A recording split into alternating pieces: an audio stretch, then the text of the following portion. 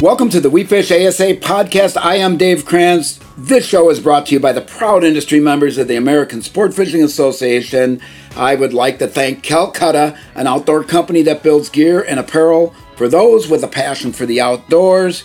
St. Croix, the best rods on earth. And Iowa, they've got your bass covered. My first guest this week will be Dan Johnston. We're going to talk about fishing. Is it getting better? Or is it because of the knowledge and the equipment that's available that make it seems like it's getting better? Good conversation with Dan.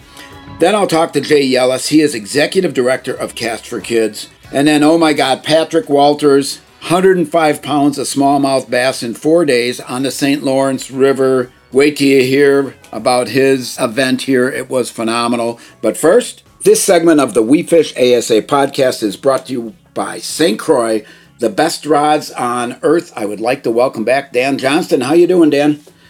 I'm good, Dave. How are you? I am doing great. Boy, we're coming into fall, and I know both of you and I both love fall because we also love to hunt as much as we love to fish.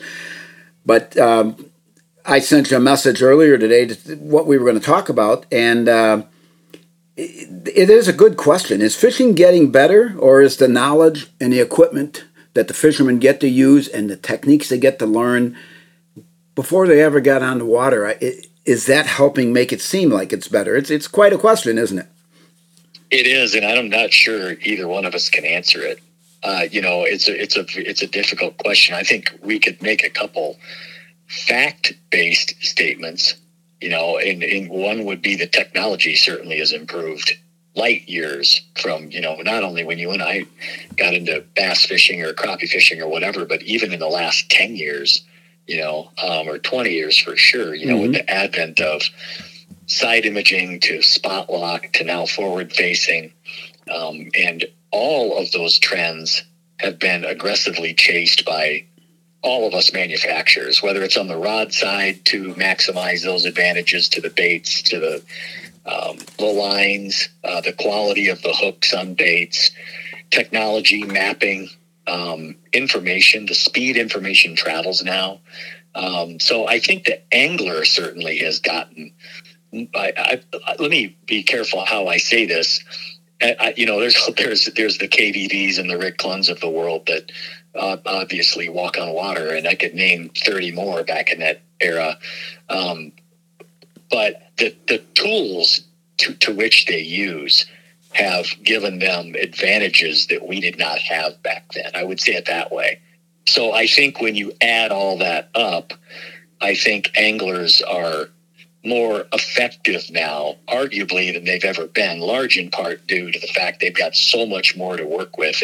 The actual quality of the fishery, I think there's certain areas you could say absolutely, as evidenced by weights that come out in tournaments or sheer numbers that are caught, but there are also impoundments that were a lot better, 25 years ago than they are now. So I think that it's a big question, but it's sure fun to watch because it's changing at light speed. Yeah, and I think the angler has had the opportunity to get better and make things better for him or herself. They may or may not have taken advantage of all of that or paid attention to it as much as they could. And as far as the some impoundments in some places that are better or worse, and I think we have seen this happen for decades on these places cycle, and some of it's due to floods, some of it's due to drought, some of it's due to how much fishing pressure they're getting. It's really hot to go to this place now, and so people pound it for several years. That's got to make a difference. But I do think that if given the chance and the conditions get better or improve or they do more stocking, these places do come back. And I think maybe we're at a high point for a lot of places. Yeah, and one thing that I really appreciate personally is the advancements in taking care of fish, the education on, how to release them the right way. Don't overexhaust them. Be careful of pulling them out of real deep water. Be cognizant of water temperature, certainly when we're hauling them around. And I think there's been a lot of really good things done in that area. And I have to believe that contributes as well, at least to a degree. And we also have to thank everybody out there legislatively that's been fighting for our mere right to do this. So there's a lot of really good things happen. We'll always have our challenges, but there's a lot of good things that have happened that have contributed to really, really good fishing. If you look at the sheer number of people that came in because of the pandemic into fishing, the first people, you got every boat ramp and it's just jammed up. And the first thing you think is, man, I'm not even going to find a place to fish, but it's still really good, And so I think there's a lot of optimism out there to really make all of our experiences better. Yeah, and I think you got to credit not only the fishermen, like you said, for taking care of fish better, and that's just not bass. They have limits on crappies. The muskie guys won't fish for them during the heat of the summer because they know they'll stress fish out and possibly kill them. Walleyes have slot limits, and that's improved the fisheries across this country in different places like nothing has, because you're letting go of the spawners. You're letting them do their thing. Tournaments are evolving to where they weigh and release, and you don't bounce them around. And there's so many different things. The fish donkey application of doing tournaments where you measure them and put them back. So a lot of credit goes to a lot of people. Red snapper in the Gulf or wherever. There's a lot of things that we're doing right. And that's because we have the knowledge from the fisheries departments, from the biologists, and I think people need to keep following this, because that maybe is why it also seems that it's why fishing is so much better. Oh, I absolutely agree with everything you said, and I would also add, fish seem, at least in my humbling experiences, fish seem to have some sort of built-in defense mechanism too, as they get onto things. And a lot of people need to realize that. You'll go to a lake and there'll be a bait that'll just be red hot until everybody's thrown it for 2 years. Yeah. Then all of a sudden they mysteriously don't seem to be biting it as good. Now, is that because it doesn't look as good in the water anymore? I don't think so. It's because they've seen it go over their head, or they've been stuck with it, or so I think that's a really, really good thing. It makes it harder for us as the pursuer, but there's no question, and as evidenced by having to downsize during pressure on real pressured clear water lakes. And when you make those decisions, they can reward you. And I think it's easy to get set in our ways with history and what's caught them in the past, and we just want to go there and do it. And I think it segues right into the topic of this about technology making us better. I think those of us that grew up without it, to a large degree, those of us that grew up in the flasher age, we had success doing things way back, and it can work twofold. Sometimes we can go back into that box and dig out that old style bandit crankbait, the old original builds that were so good, and catch them to this day. But there's a same conversation you can say. Sometimes you go to your old toolbox that works so well and it doesn't work. And so it's really cool to see how we definitely need to be aware of what technology is doing to fishing. And the biggest example right now is forward-facing sonar. People that are using it and people that are good with it absolutely have an advantage. But a lot of people have it now. So now you have to be creative with even it to sharpen your edge even more. And that's what's so cool about this sport. It's a journey, and you never get there. Yeah. And is that going to become something like my next tournament for Major League Fishing is out on the Potomac, the Toyota Series, and most of the locals turn their electronics off because they say the fish get spooked by it. Is that going to happen with forward-facing? Are they going to be able to sense the fact that they're being watched? Is that going to happen at some point because everybody has it? Well, people are already saying that with bass. Yeah. Crappie's not so much. Seems like you can camp on them even to this day. But bass, I've noticed it. I was just on the phone earlier today with a guy talking about this topic, about forward-facing, and I'm seeing, at least with my personal experience for smallmouth up north, I'm becoming more successful by tuning my equipment where I can see them way, way, way out. And if I can present that, I'm talking about 50, 60, 70 feet. And when I first got it in my boat, I could catch them at 15, 20. A lot easier than I can now. Now, maybe that's something I'm doing wrong. Certainly, most likely is. but there's a chance that they're getting pinged a little bit. Yeah. And more people are doing it. And I think that all I know is if I try something and mess around with something that works, I'm not going to try to figure out the science behind it. I'm just going to go with it. And that's what seems to be happening to me more and more, especially in clear water, smallmouth, throwing to fish that I can see. I'm having more success if I can see them sooner. Yep. And I guess the answer is fishing getting better? Maybe. And the individuals can make it better by taking more people with them, sharing your knowledge and your passion with others. And that's what I think you and I like to do. We like to help make people better, and I think we've done that through the WeFishASA podcast. And always enjoy talking with you, Dan, and look forward to talking to you again next week. Hey, Dave, look forward to it. Thanks so much. Absolutely. That was Dan Johnston. I am Dave Kranz, and this segment was brought to you by St. Croix, the best rods on earth. The WeFishASA podcast will be right back.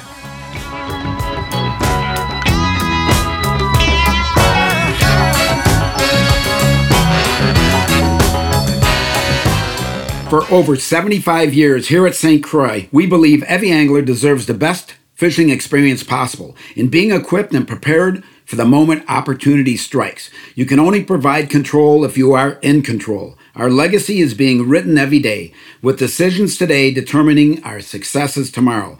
We value contributions and successes of all individuals, protecting and preserving the things that matter most, taking care of people like family, the persistent pursuit of perfection. St. Croix.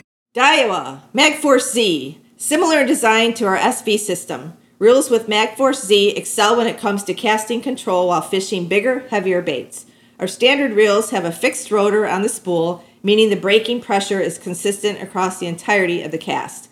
MagForce Z incorporates a spool that has a dynamic rotor that can adjust out and back from the spool. This gives you maximum control and casting precision. Daiwa. I'm professional angler Kevin Van Dam, and people always ask me, what's the best and easiest way to catch fish? Well, that's simple. Keep our waterways clean and free of litter. Tossing your worn-out lures in the lake is not a winning move. Pitch them in the trash. Do your part and join me. Visit keepamericafishing.org and pledge to pitch it.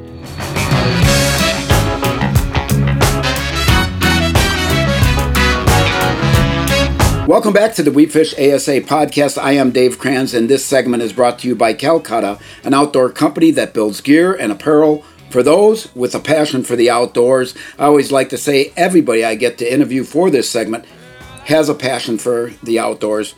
My next guest fished tournaments for many years, and now he is Executive Director of Cast for Kids. It's a foundation. It's a .org. Listen to what he has to say. Welcome back to the program, Jay Yelas. Yeah, great. Thanks for having me back. Oh, no problem. So we had you on when I think you became executive director. We talked a little bit about it, and I keep seeing, it seems like you have more activities going on all the time. Well, yes, we do. This is our best year yet as far as the number of events nationwide. We're right at about 100 Cast for Kids events around the country, and for those of your listeners that aren't familiar with our program, we put on fishing events for special needs children, and that's our mission, is to enrich the lives of children with special needs, support their families, and strengthen communities through the sport of fishing. And we're dependent on volunteers in local communities across the country to work with us at the foundation to plan out these great fishing days for these kids that need it most. It's a really special day for them, and there aren't many events planned just for children with special needs. And so the fishing is a great way to spend time with them. It's we have a lot of boating events where volunteer boaters bring their boats and take the child and their parent or guardian, and sometimes their siblings, out on the boat and go fishing. And then we have shore fishing events. We have all kinds of different venues around the country. Have some saltwater events, mostly freshwater fishing, and the program's really been growing. It's a lot of fun.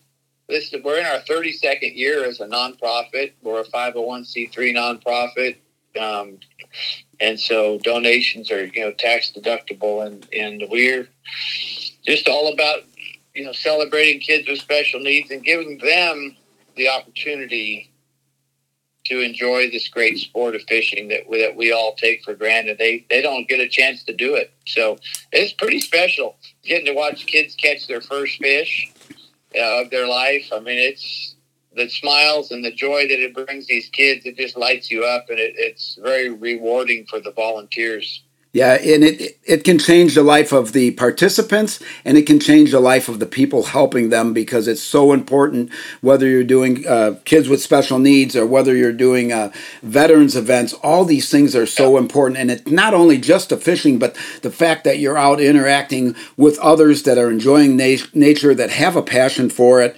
And we'll give this again, too, but is it castforkidsfoundation.org? Is that how they get a hold of the organization? Our website is www.castforkids.org. Okay. So it's CASTFORKIDS.org. You can just Google it; it pops right up. Yes. Yep. Foundation. So, but yeah, we have events from coast to coast. We have, like I mentioned, about 100 events around the country this year, and we're in about 35 different states. We have more events in Texas than anywhere else, but we have an event map on our website. So if anybody is interested in attending one of these events, maybe they have a child or a niece or a nephew that's developmentally disabled, or maybe they're cognitively disabled, or maybe it might be a physical disability. Mm-hmm. Hey, they're welcome to come out. All kids are welcome. We don't tell anybody no. If they want to come out and enjoy a day of fishing, we're glad to have them. And then if there's volunteers that would like to come out and make a difference in the lives of these kids and share their expertise of fishing and with these kids, they can find an event on our website, register online as a volunteer, and then we get by on donations, so like any nonprofit does. And so if anybody's out there is interested in donating, you can just do that through our website. All the information is there, and it's all secure. So it's a lot of fun. We are really growing, and last year we had 79 events around the country, which was an all-time high, and then this year we have about 100, and we rely on volunteers. So if anybody listening would be, maybe you might be interested in hosting a new event in your community, well, that's what we do. We work with local volunteers to put on events to be a blessing to the kids in these local communities across the country. So if you're interested in maybe talking about what it would take to host an event in your community, just get on our website and contact we have regional directors around have a Western regional director, a Central regional director, Eastern regional director, and no matter what part of the country you're in, we'll work with you to help you plan out and execute a great event. And we come, we'll have staff people attend the event, of course, to make sure that it's a successful day with the kids. Yeah. But we're totally volunteer driven. I think we have the foundation. We have like 6 full-time employees and a couple part-timers, and we rely on. We can't put on 100 events just with 6 of us. So no. We rely on volunteers around the country that have a big heart for these kids. So if that's you, get in touch with us, and we would love to talk to you about putting an event on in your community. Yeah, and what a great opportunity to volunteer for one, to see what it's all about, to get a feel for it. And you guys have a phenomenal template that it could be made pretty easy for them, providing they have enough people to run it with the participants. How about equipment? You take donations of tackle also? Well, yes and no. We do provide each child that participates in a Cast for Kids event with a free fishing pole and a tackle box. But we get folks want to donate tackle all the time, and if it's user friendly to a child, then we'll take it. But yeah. A lot of these disabled kids, they can't handle it. Like, for example, a bait casting reel. No way. So, no. But if you have spin casters or little kids combos. Yeah. And yes, for sure. That's something we can definitely give to the kids and teach them how to use it so they can pick up fishing as a hobby. Absolutely. And then since you have a lot of events that are down south in warmer climates, do you get to do these 12 months out of the year, or do you have some downtime? We don't have events like in December, or really November much. But Okay. It's pretty much like our first one in Florida was this year was in late January, and we had along the Gulf Coast February, March, and then it goes as it warms up and the weather gets nice up north. The events up there start more in May and June, but yeah, it's pretty much turning into about 10 months a year. We have events now, and of course our busiest time is September and October, and I guess that's because it's nationwide. You have the most stable weather in the fall. Of course, everybody in Florida doesn't think that with the forecast they got. No. All the hurricanes that come through there in September, but our Florida events are typically in the winter and spring when there's no threat of a hurricane. So, but yeah, it's just all about, trying to find a date when the weather's decent where the kids can get out and have a good time, not be too hot or cold or get wet. So, it's all good. It is all good. I got one other question for you. Do you miss fishing tournaments? I have done a lot. I retired from the Bassmaster Elite Series last year at the end of the season after 35 years as a professional fisherman, and I haven't missed the travel. It's an incredible lifestyle. The grind of traveling around the country I haven't missed that, but I do miss all my friends that are out there. I don't see them near as often as I used to. A lot of the other pros and some of the staff at Bass and different people. I had a lot of friends that I made over the years. I miss the people, and of course we keep in touch, texting and phone calls and stuff. But Absolutely. It's not the same as being in person. But I'm still fishing a lot. Right. I love to fish, and I still fish for fun. I just take people fishing now. I take friends and kids and my daughters and their friends and my nieces and just whoever wants to go. And I enjoy that. It's no pressure, and you just go out and have fun. That's the best way to enjoy the sport of fishing. Absolutely. Castforkids.org. Go there. You can find out how to donate, how to participate. And Jay Yelas, I'm sure we'll get another update in the future from you. Thanks for being on the program. We truly appreciate it. You bet. Anytime, and I wish you all the best, and look forward to hopefully seeing you down the road this next year. Sounds good, Jay. That was Jay Yelas, Executive Director of CastForKids.org. I am Dave Kranz, and this segment of the WeFishASA podcast was brought to you by Calcutta, an outdoor company that builds gear and apparel for those with a passion for the outdoors. We will be right back.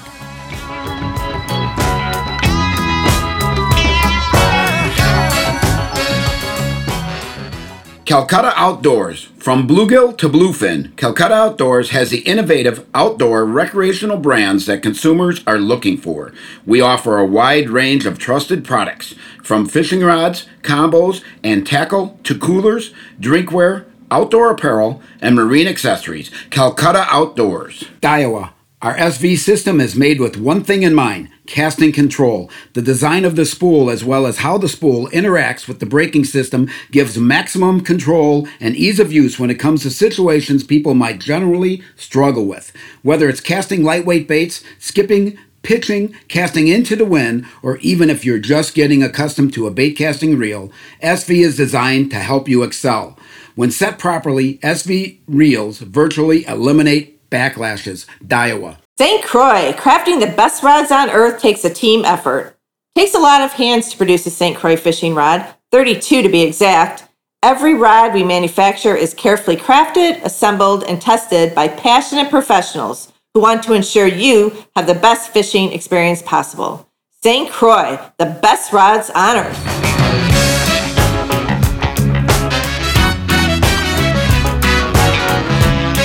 Welcome back to the We Fish ASA podcast. This podcast is presented to you by the proud industry members of the American Sport Fishing Association.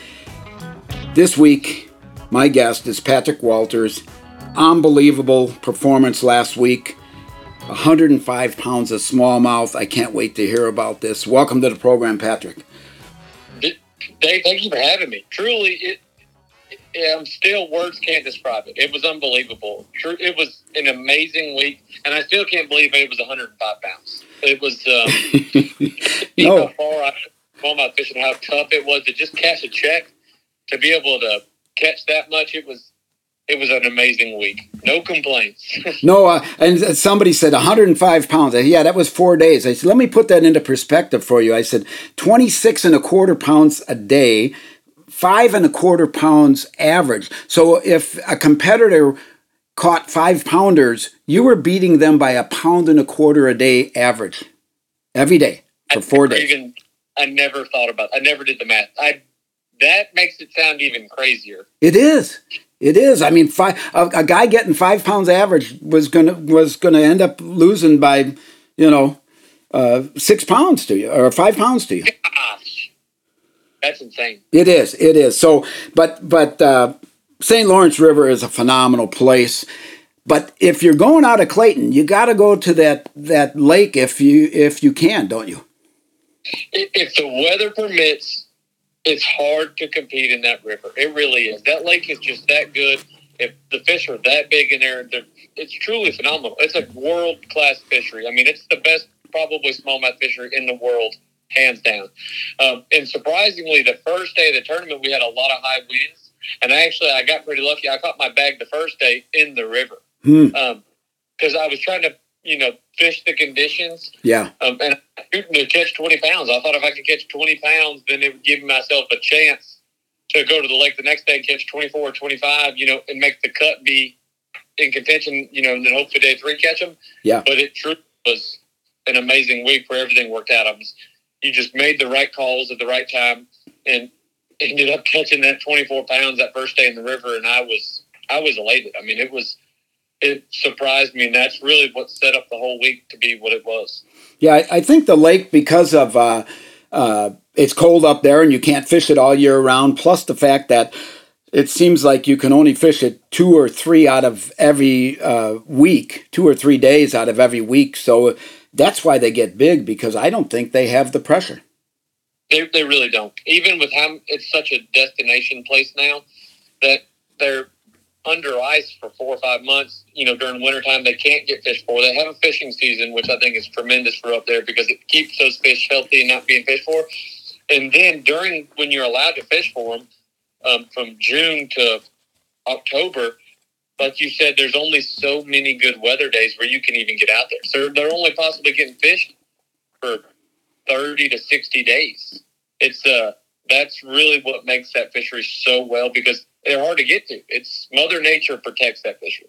Yeah, and even all the tournaments that are there from Messina to the lake, you can be in a 200 boat tournament and only see 6 or 8 boats through a whole day. There's so much water there and so many miles of water. There's no way it can possibly all get fished. No, there's no way. See, that's the thing is when you find fish there, you're always worried somebody's going to be on the spot. And my main area, I never saw a boat in 3 days of fishing there. Nobody. That's what's so amazing is, and everybody. There was 3 other anglers that still caught 100 pounds. And, yeah. They don't have to be in the same area. Different depths, different areas of the lake. It just shows you how many fish are in that body of water. Yeah, it is scary how good it really is, and that's why, these fishing organizations and even smaller clubs that are up in upper New York and places like that, that's why they go there, because it is phenomenal. And I do appreciate the fact that when people get on stage and talk about it and they tell the people that are there, that live there, take care of it because you got something really special. They really do. It's something that I think they know that they do take care of it. And it's just a gift. It really is. It is an amazing gift. It's the 8th wonder of the world, and they have to take care of it because that way everybody for many generations can enjoy that fishery. That's why, as you know, as the elite anglers, we strive to leave that fishery better than we left it. Take care of our fish, make sure they're healthy, bring them back to weigh them in, release them, put them back in the St. Lawrence River so they can get back to Lake Ontario and take care of them. We're out there just because that's our livelihood, is to take care of those fish as well. So, because they take care of us. That way, when we go back next year, hopefully we'll catch 100 pounds again. I was watching one of the videos. You were talking about the equipment you were using. Obviously, you said Daiwa reels, and I also use Daiwa reels. I saw a lot of them in my store and my retail store. But many times people want to go too small of a reel, and you're using 4,000 size reels. Most of the time, I'll use a 3 or a 4. Explain to the listeners why you do that. I love big spinning reels. I grew up saltwater fishing, and so I don't know if that's kind of where it stems from, but I almost exclusively use 4,000s. I've had 14 spinning reels in my boat at St. Lawrence, and only one of them was a 3,000. And I like 4,000s. It's a bigger reel. It balances the rod better, in my opinion. Mm-hmm. It holds more line. And so also you can cast further. You get less line twist. It's got a bigger handle on it. That way your hand doesn't slip off of it. And I've got bigger hands, so it really helps. You can get your hand above that reel. You can winch those fish in. And I think the drag's smoother. It just, the line just spins off of those reels. And to tell you the truth, those new Daiwa Tatula MQs, that is hands down the best spinning reel I've ever used. I've got a couple exist and Surtace and stuff, but I prefer the new Tatula MQ over those. The drag is that smooth. I love the Tatula LTs, but the new MQ one is, all you have to do is get your hands on one, and you just feel how smooth that drag is. And it is the deal for smallmouth fishing. It really is. Having good spinning gear is just, you don't need you don't need 14 combos. You don't. But if you get 1 or 2 good quality setups, especially if you're going to be smallmouth fishing, it'll pay off in the long run. That way you've got smooth drag, because those big smallmouth, they fight so hard, they don't ever want to give up. So you have to have that drag pretty tight to set the hook on those fish, because they have such tough mouths. And then as soon as they come up and jump that first kind of time, back that drag off and just play those fish. That's why if you go watch any of the highlights videos, all you hear is everybody who was catching them, because you just had to play those fish. You had to have good drag. And that's why first, second, and third were all using Daiwa reels. Yep. Yeah, it was a good day for them. Not too many years ago, it wasn't a spinning reel game for the bass fishing till we started doing a lot of these northern lakes. That's true, but I mean, growing up saltwater fishing, I've always used spinning reels. You can catch a tarpon on it, biggest redfish you've ever caught. Yeah. You can catch bigger fish on a spinning reel than you can a bait caster. I love bait casters. Majority of the season, I do throw more bait casting gear because you can throw heavier baits. You can get more control, but I don't go anywhere without 6 or 7 spinning reels in my boat, because when in doubt, if you need to catch a fish or get a check, that spinning reel and spinning outfit will get the job done. Yep, absolutely. Cash a check. I looked at a stat, and this might not be totally up to date, but times in the money, 67 out of 77 tournaments, that's 87%. Oh my God, that's a phenomenal rate of getting a check in a tournament. I really appreciate it. I couldn't tell you what the actual number is. I don't keep up with it. I always look at the next tournament and just try to keep catching them as much as you possibly can. But it's been a great career so far. Truly has. That came off of Bassmaster's website, so I would imagine I'm not sure how up to date it is, but that's still a phenomenon. It is definitely probably up to date. I don't keep up with it. My wife probably could tell you. Well, that's good. Somebody's got to take care of that stuff. And you know what? Many of the people on the tournament circuits, their wives are their business partner. They help them with everything they do, and help book hotels and everything else, and make sure that you're where you're supposed to be. And that's a good thing, because that's very helpful, isn't it? It really is. You got to have. You got to be able to work together, and you got to have that support system. If your family and your spouse don't support you and they're not behind you, then it's that much harder to catch them. But when everybody's working as a team, it makes your job that much easier. All you got to do is you're worried about fishing. I'm not worried about anything else. I'm not stressed over anything. It's just, hey, all I'm thinking about is how am I going to catch my next fish. And that's a good thing. Patrick, I have to take a quick break for our sponsors, and then we'll come back. And I want to hear a little bit more about the other people that keep you on the water and Appreciate this.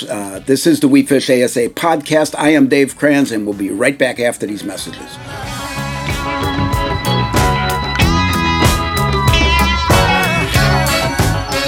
For most anglers, the unexpected is expected. But what you can do is take matters into the seat of your, well, shorts. Meet AFTCO's Overboard Shorts, winner of the ICAST Best in category for technical clothing. Built with a 100% submersible pocket that keeps the unexpected dry docked for the other guy. Overboard keeps the good times rolling and your valuables safe for the next adventure. Overboard Shorts from AFTCO. Learn more at aftco.com/overboard. For over 75 years here at St. Croix, we believe every angler deserves the best fishing experience possible in being equipped and prepared for the moment opportunity strikes. You can only provide control if you are in control. Our legacy is being written every day, with decisions today determining our successes tomorrow. We value contributions and successes of all individuals, protecting and preserving the things that matter most, taking care of people like family, the persistent pursuit of perfection. St. Croix. Daiwa MagForce Z, similar in design to our SV system. Reels with MagForce Z excel when it comes to casting control while fishing bigger, heavier baits. Our standard reels have a fixed rotor on the spool, meaning the braking pressure is consistent across the entirety of the cast. MagForce Z incorporates a spool that has a dynamic rotor that can adjust out and back from the spool. This gives you maximum control and casting precision. Daiwa.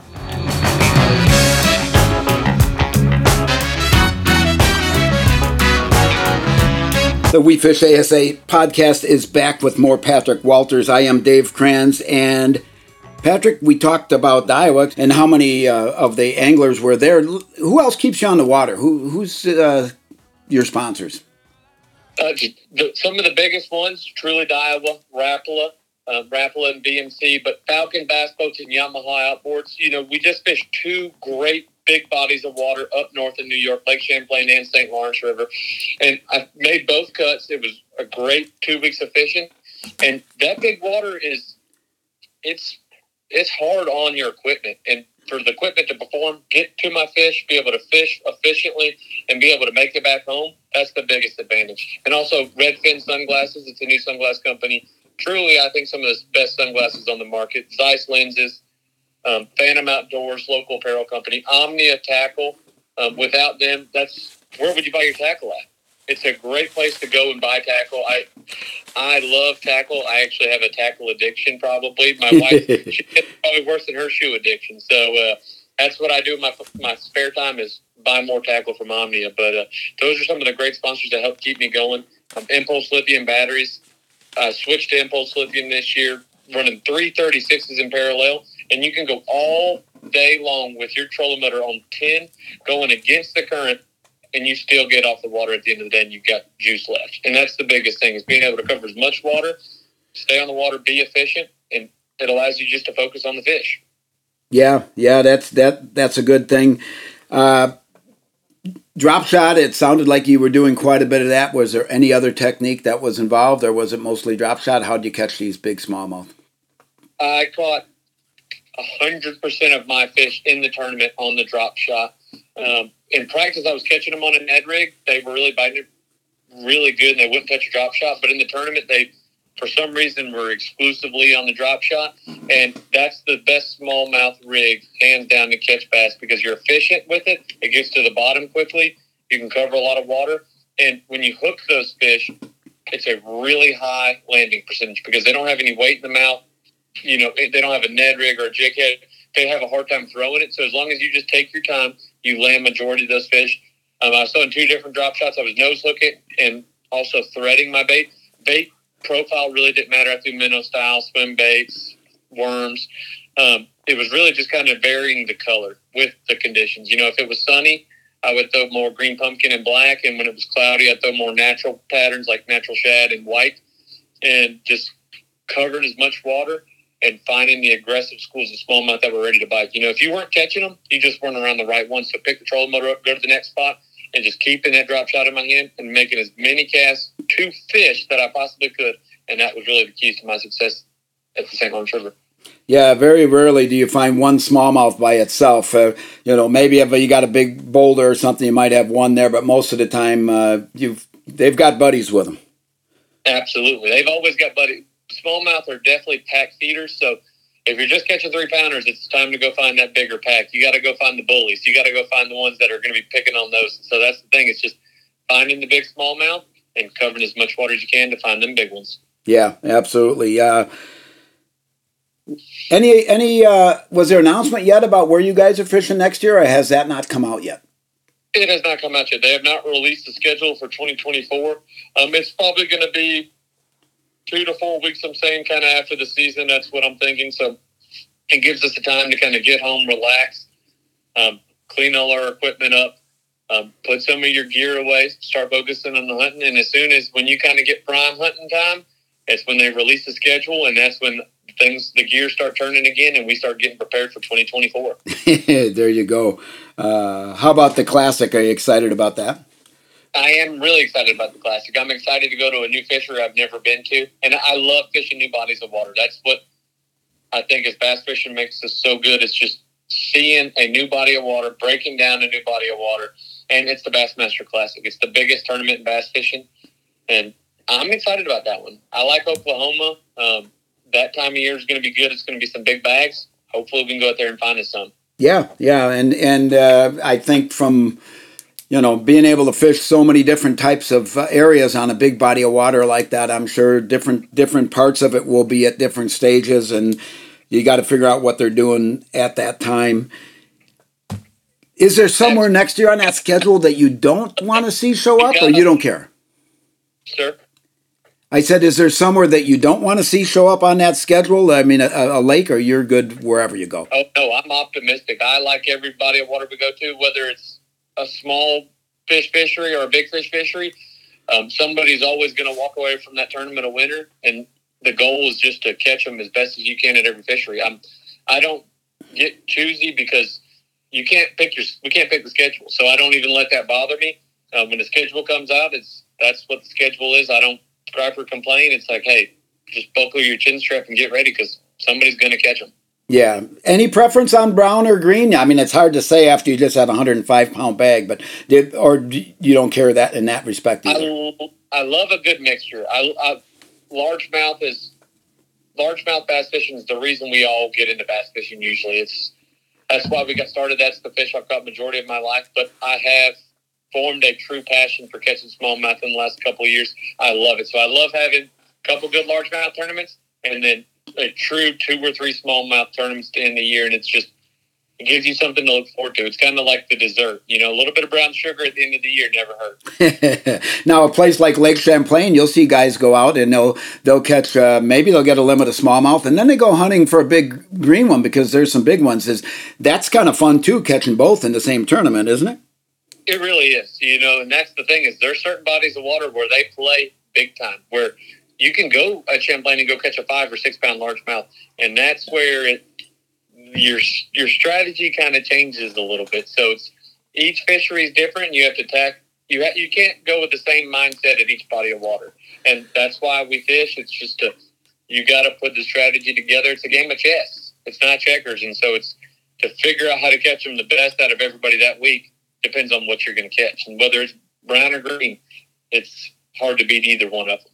Absolutely. On the Bassmaster Opens, you're seeing a lot of younger and younger anglers come up, whether they're high school or college kids, and they're coming up and they're using these electronics and they're learning everything. They get to watch you guys fish, how to do it, where to do it.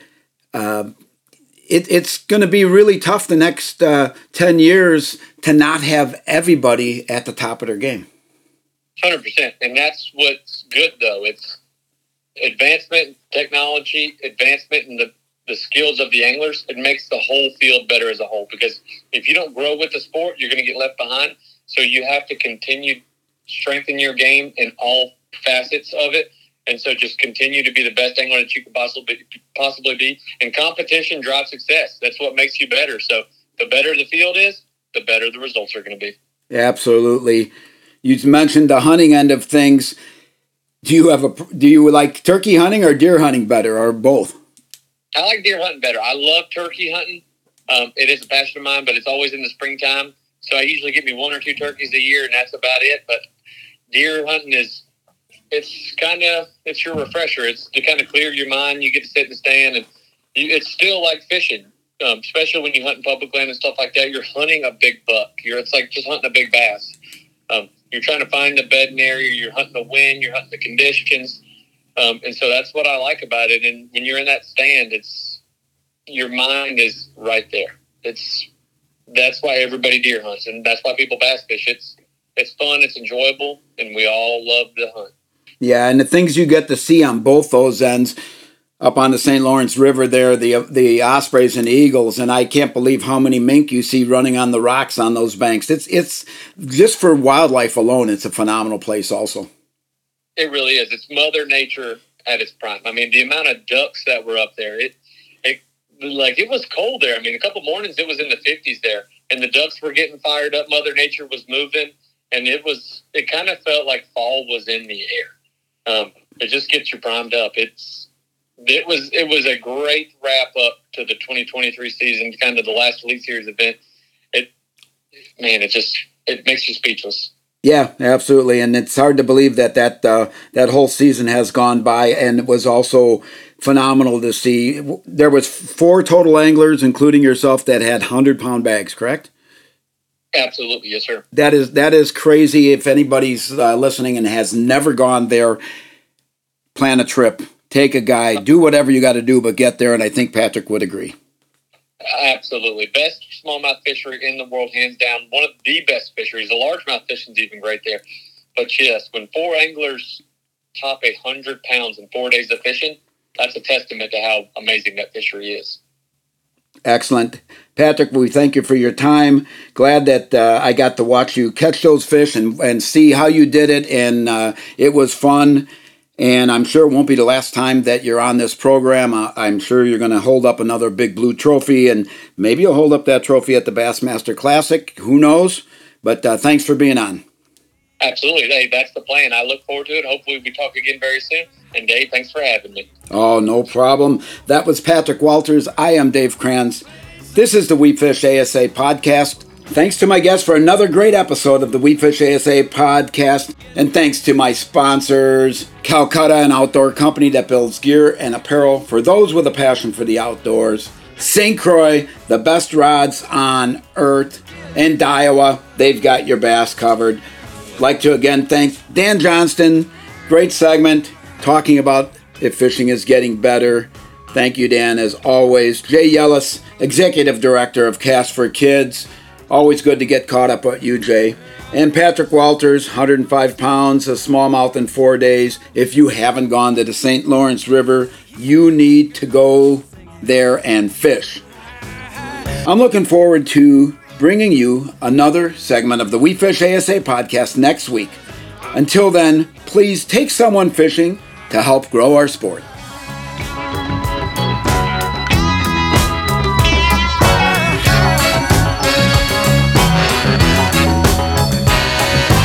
I'm professional angler Kevin Van Dam, and people always ask me, what's the best and easiest way to catch fish?